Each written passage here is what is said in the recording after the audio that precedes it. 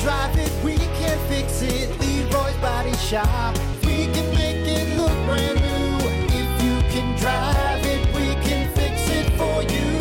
Leroy's Body Shop.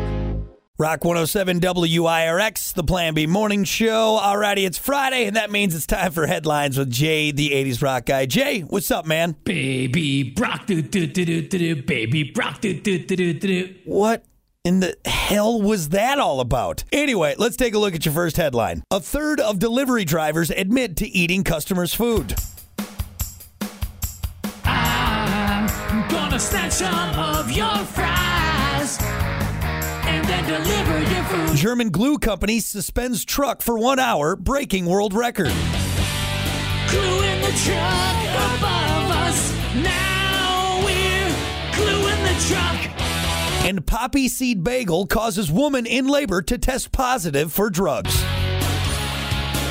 Don't want poppy seeds on my bagels. They think that I'm on drugs. All right, there you have it. That's this week's top headlines with Jay, the 80s rock guy. You can hear more at WIRX.com. Jay, send us out, bud. You're listening to the Plan B Morning Show with Brock and Hunter on Rock 107 WIRX.